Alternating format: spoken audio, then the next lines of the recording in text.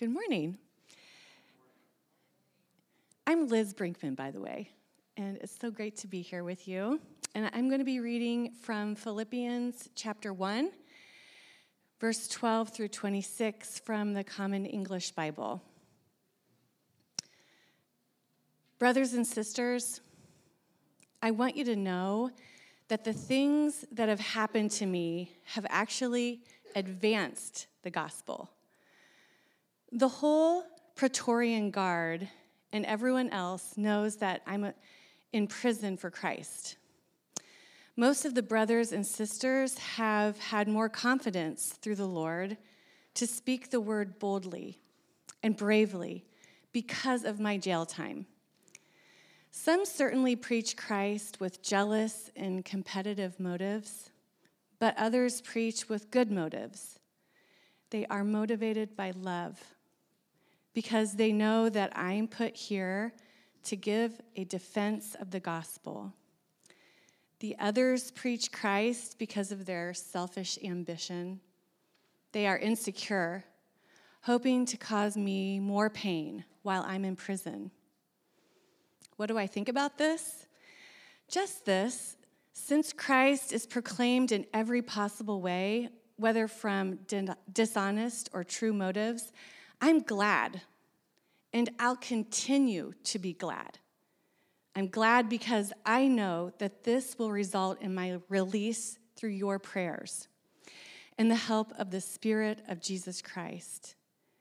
It is my expectation and hope that I won't be put to shame in anything.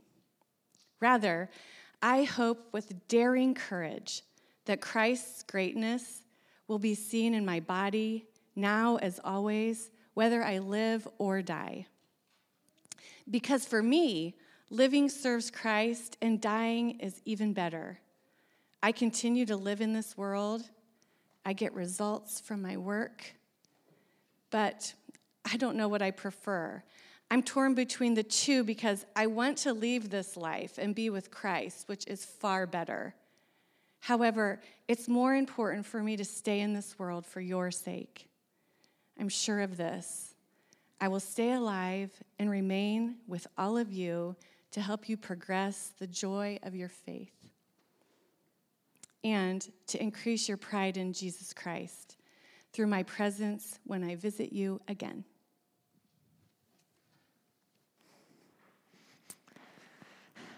My name is Megan, and I'm the teaching pastor here at Trinity. We are beginning a new Advent series today called Intense Simplicities, which I realize may sound like kind of a weird title, but this actually comes from a quote. When I was growing up, I had a quote wall in my bedroom of all the favorite quotes I read places, and this was one of my favorites. It comes from Winston Churchill, who once said, "Out of intense complexities, intense simplicities emerge." Out of intense complexities, intense simplicities emerge. I have no idea what Churchill meant by that. I don't know the context that statement came in. But it's always so striking to me. The world is complicated, and life is complicated, and so many questions we ask of faith are complicated. Yet, we know that everything that exists in the world is composed of a few fundamental particles. Right? And similarly with Christian faith, beneath all of that complicated appearance and kind of the complicated conversations we have about Christianity, at the heart of it, it's all made up of a few fundamental elements. There's so few and so simple a child could state them, but the whole world of faith is built on them. So what we're talking about this Advent is about Christianity's fundamental particles. What are those intense simplicities that are at the heart of Christianity? I invite you to join me in prayer as we begin.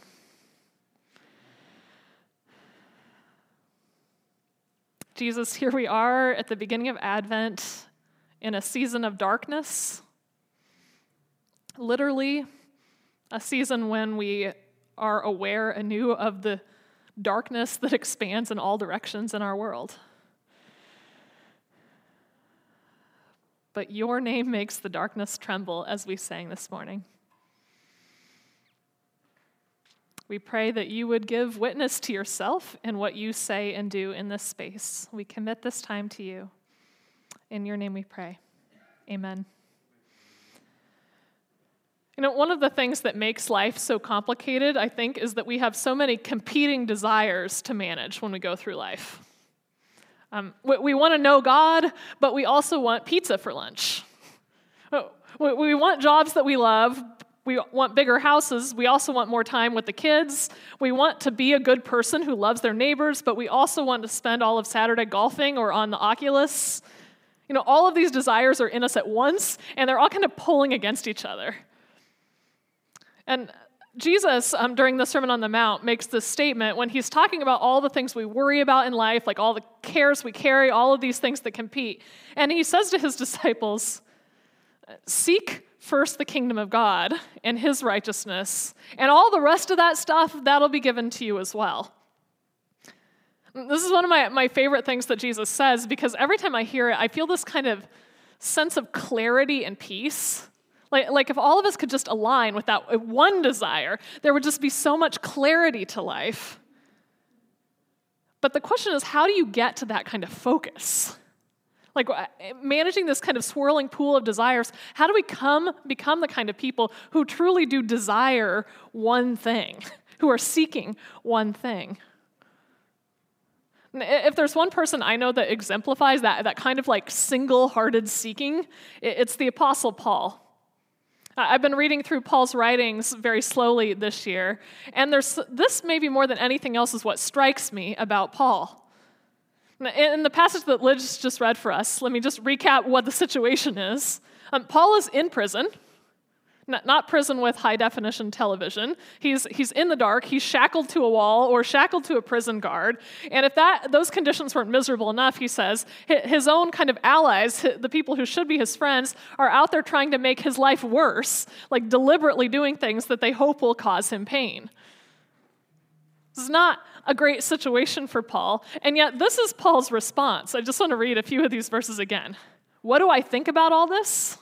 This is what I think. Since Christ is proclaimed in every possible way, I'll be glad and continue to be glad.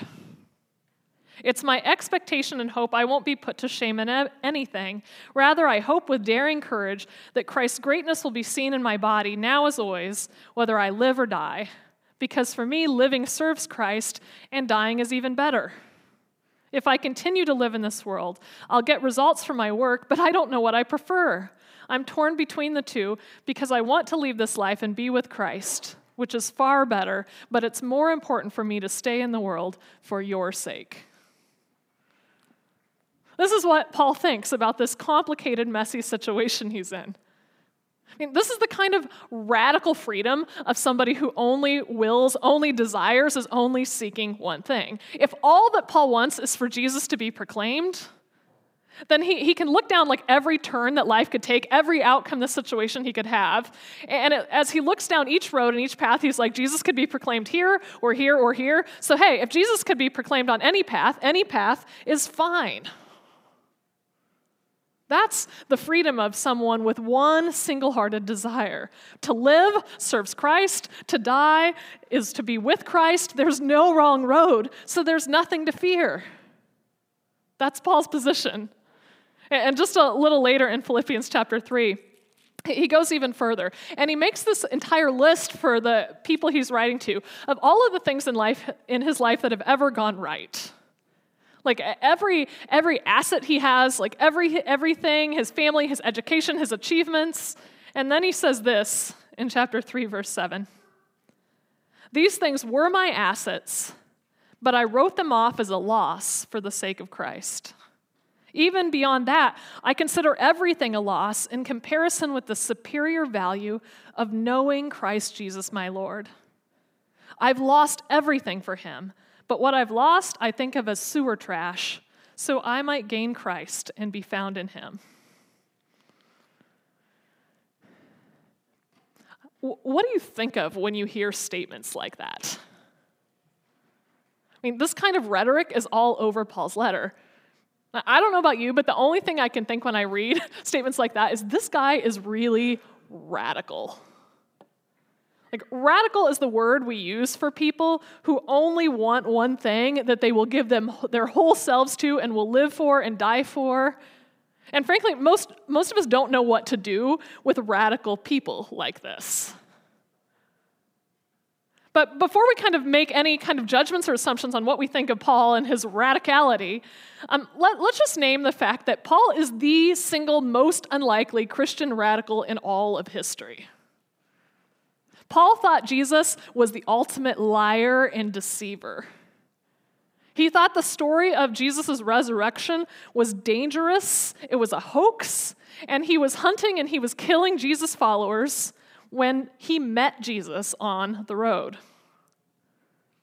Now, if you go back and look at the story of the first meeting between Jesus and Paul, it's not a particularly happy encounter. I mean, first of all, Jesus strikes Paul blind just by showing up. And then he introduces himself by saying, "Hi, I'm Jesus, the one you've been harassing." Meanwhile, Jesus tells Paul, "Hey, you've got to go to the city, and I'm going to give you orders. You should wait for the orders." And God also speaks to this Christian in a different city, Ananias, and tells Ananias, "You're going to have to go give Paul orders for me." And he doesn't want to do it. And you know the argument that Jesus makes to Ananias about why he should go give Paul orders? He says, "I know you don't like this guy. I know he's been killing your people, but don't worry. I'll show him how much he must suffer for my name." This is not the warmest and friendliest of opening encounters. And yet, decades later, the guy who had that starting point with Jesus can write this letter of Philippians where it's clear he's suffering incredibly, and yet he's not speaking as somebody who's been reluctantly enlisted to the cause. He sounds like a lovesick teenager who wouldn't want to be anywhere else, who would die for this passion he feels. I mean, the question is, what happened to Paul? There's a really simple answer. Paul met somebody. Paul was not introduced to some kind of ethic or principle that he thought would make the world better. I mean, in his description in Philippians, he says, "I am willing to die because I want to be with Christ." In chapter 3, he says, "I'm not afraid to lose anything because everything I've ever had I consider garbage compared with knowing Jesus." I mean, have you ever felt this way about somebody? Like in the most passionate, lovesick teenage moment of your life? Like you could lose it all and it would be fine as long as you were with this person. You could lose everything and you could still be whole as long as they're with you. Now, recall that Paul has only met Jesus in person one time. Only once in his entire life. And it is a complicated and painful meeting.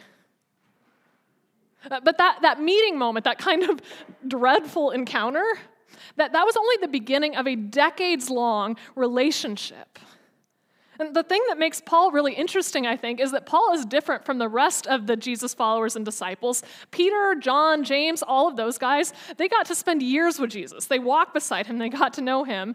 But Paul's relationship with Jesus unfolds entirely when Jesus is not physically present.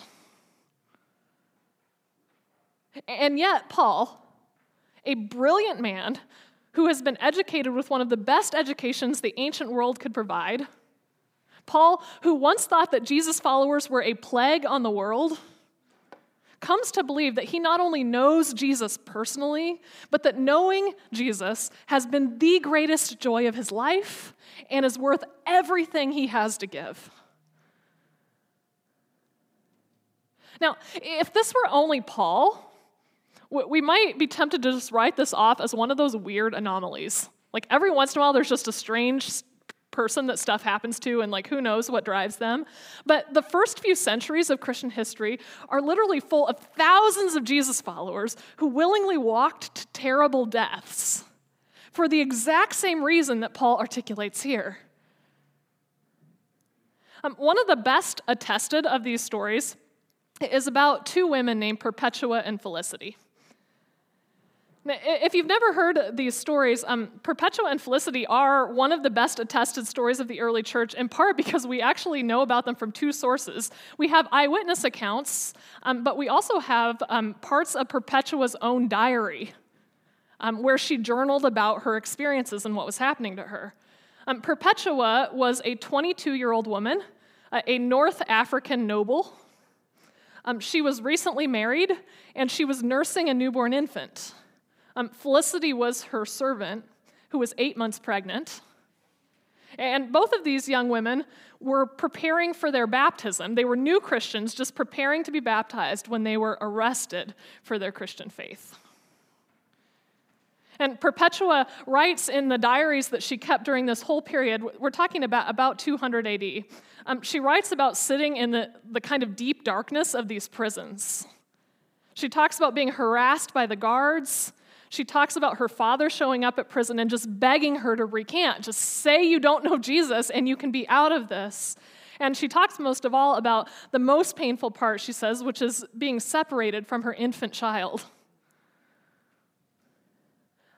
Felicity, meanwhile, who was 8 months pregnant when arrested, gives birth, a really difficult birth in prison, with guards standing by, kind of watching and mocking. And 2 days after Felicity gives birth, Felicity and Perpetua walk into the Colosseum together, and they're killed side by side with their friends, while shouting out loud, encouraging people around them to become followers of Jesus and keep the faith. The moment is such a scene, it's such a profound moment that even the crowds that are watching this, that are used to mass deaths in the Colosseums, the crowds get uneasy watching this happen. Where does that kind of purifying, clarifying single-mindedness come from? Well, when she's questioned by the guards who are making fun of her while she's giving birth, Felicity gives her answer. Felicity, the servant, says, "I'm glad to suffer for the one who suffered for me and now suffers in me." That's her account. These two young mothers are not ideologues. They're not willing to give up their infants and die for principles or religious fear. The only reason they are here in this moment is devotion to a person. Like Paul, these women who live hundreds of years after Jesus, who've never met him, believe that they've met him in some way so profound that it commands all of their loyalty. This is the kind of feeling that Jesus brought out in people. He brought it out during his ministry, his life on earth, but he continued to bring it out in people centuries after he was last seen. And what moved these people was not fear. Nobody was threatened by Jesus. Being with Jesus did not leave people more afraid. What moved people about Jesus, they were moved by the spirit of devotion. They saw something in him that they had seen nowhere else. What was it? Well, I don't know. I can only speculate based on reading the Gospels, but here's a few things that come to mind for me. Number one, Jesus saw people in their worst moments. He saw his friend Peter deny him 3 times, even after being warned that he was going to do it. He saw Paul literally kill people that Jesus loved, his friends. Jesus saw people at their worst, but he saw them without flinching and without condemning. And after the worst was done, he still looked at them and said, "I want you." For people like women and like slaves who had the lowest kind of position in society, who were treated mostly like property, Jesus gave them this incredible dignity. He said to them, "I am on a mission, and I have a role for you in that mission." Jesus sat and wept with people even when he knew that joy was coming just 10 minutes around the corner. Jesus was fierce in the presence of evil. He drove it out, but he was also gentle and trustworthy with children. Jesus wasn't fearless. The only fearless people are people with nothing to lose. But Jesus never gave in to fear. He never stepped back from a fight that needed to be had. Jesus could be surrounded by mobs, just crowds of people, and hear the voice of the one person out of that crowd who needed him the most. He was never so busy, even on the way to saving the world, he was never so busy that he wouldn't stop and pay attention to that one. Jesus was a warrior who washed feet, who served food, who embraced lepers that no one else would get near. Jesus was a leader who never used his power to serve himself, who never swayed from what was right, who never asked for a sacrifice he wasn't willing to make first, and who suffered so that other people wouldn't have to. I mean, have you ever met a person like this? Have you ever even imagined a person like this? Like men and women, young and old, had the same feeling around Jesus that wherever he was, that was exactly where they wanted to be. Whatever he was doing was the thing most worth doing. I mean, which leaves us, I think, to the very simple question at the foundation of Christianity. Have you met Jesus? Is this someone you wish to know? I mean, Perpetua and Felicity, they never met him once, and yet they knew him, and they found him worth their entire lives and everything they had to give. And I know that any rational person in the 21st century has to ask themselves the question, how can a first century person be known? I mean, Jesus sounds great, but how could I know him? I mean, we are bound by time and space, and everything we understand and know is confined by that same fabric of time and space. But the one who made that fabric of time and space stands outside it. He's capable of moving through it as he wills. And in every age, in every era of history, Jesus has kept showing up, stepping through that fabric of space and time, and showing himself to people. Just a couple days ago, I was up in Canada, and someone told me the story of a Canadian Mennonite, I'm still living in Canada, who grew up in some country somewhere around the world. I can't remember the details of the country. But this person had never encountered a Christian before, and as a young person, one night, this person had a dream where a man showed up in the dream and introduced himself as Jesus. And the man said to her in the dream, someday you're going to go to another country across the world and someone's going to introduce us. That was the dream. So this person who had this dream came to the U.S. eventually on a trip and was walking down the street in a major city and heard someone out of the blue talking about this person, Jesus. So they stopped and heard the story and became a Christian. I mean, Jesus goes where he wills. He goes where he wills. But he can also be invited. This is one of the things he tells his disciples. He says, I'm always going to be standing outside the door knocking.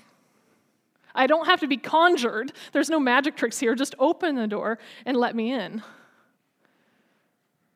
And this problem we have of all these conflicting desires that roll around in us can't be solved by talking ourselves into caring about the right thing. I mean, that's a lot of us, that's our instinct. It's like grit your teeth and like will the right thing. That is not the thing that Christianity is based on, not a force of will. It just is something that happens when you encounter Jesus and are so dazzled by him that the whole world gets reordered. It's just something that happens when you meet Jesus, as Paul and Felicity and Perpetua met Jesus. People ask me all the time, this just happened to me last week, like how I came to be a pastor. And I'm always interested to hear what answer comes out of my mouth, because there's a lot of ways you can tell stories. But let me give it to you in just a couple lines. There was a time in my life when I was in a dark place, where I felt completely alone. And then someone entered the darkness with me, and I felt a presence there.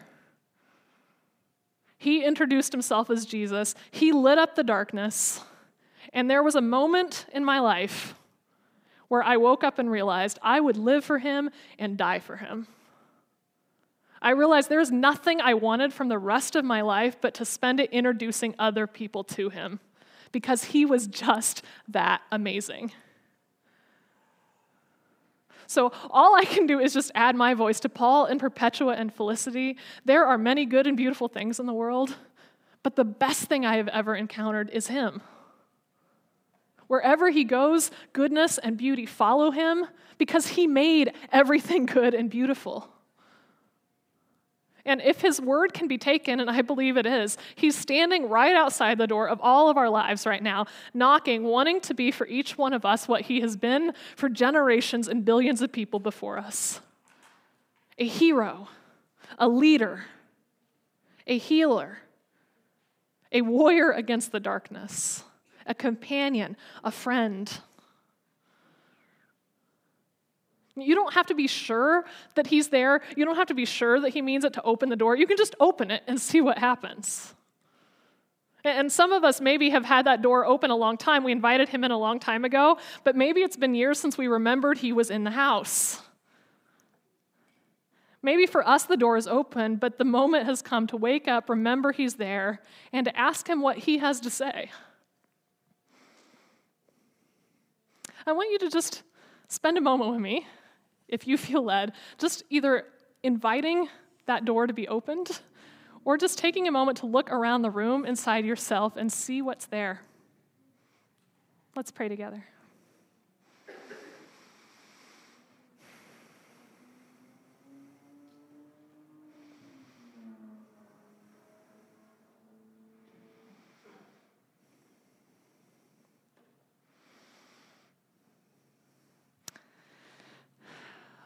Jesus, these people here in this room today are my friends.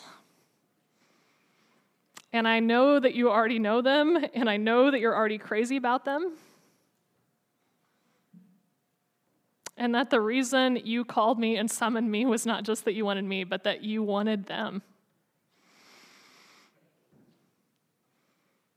You are standing outside the door of each one of their houses, each one of their lives, knocking, saying that you have things to give. Wherever their house is empty, wherever their darkness is deep, you have something amazing and disruptive to bring into that space. So Jesus, we bring you our mix of faith and doubt. We kind of believe that you're there, and we kind of aren't sure. Take our belief, take our unbelief, and meet us in them both.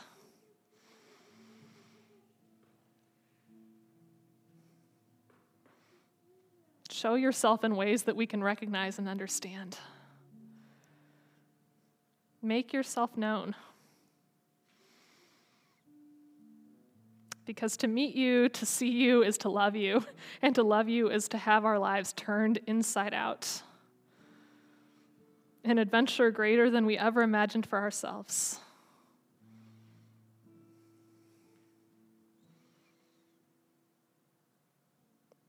Jesus, we invite you in. Amen.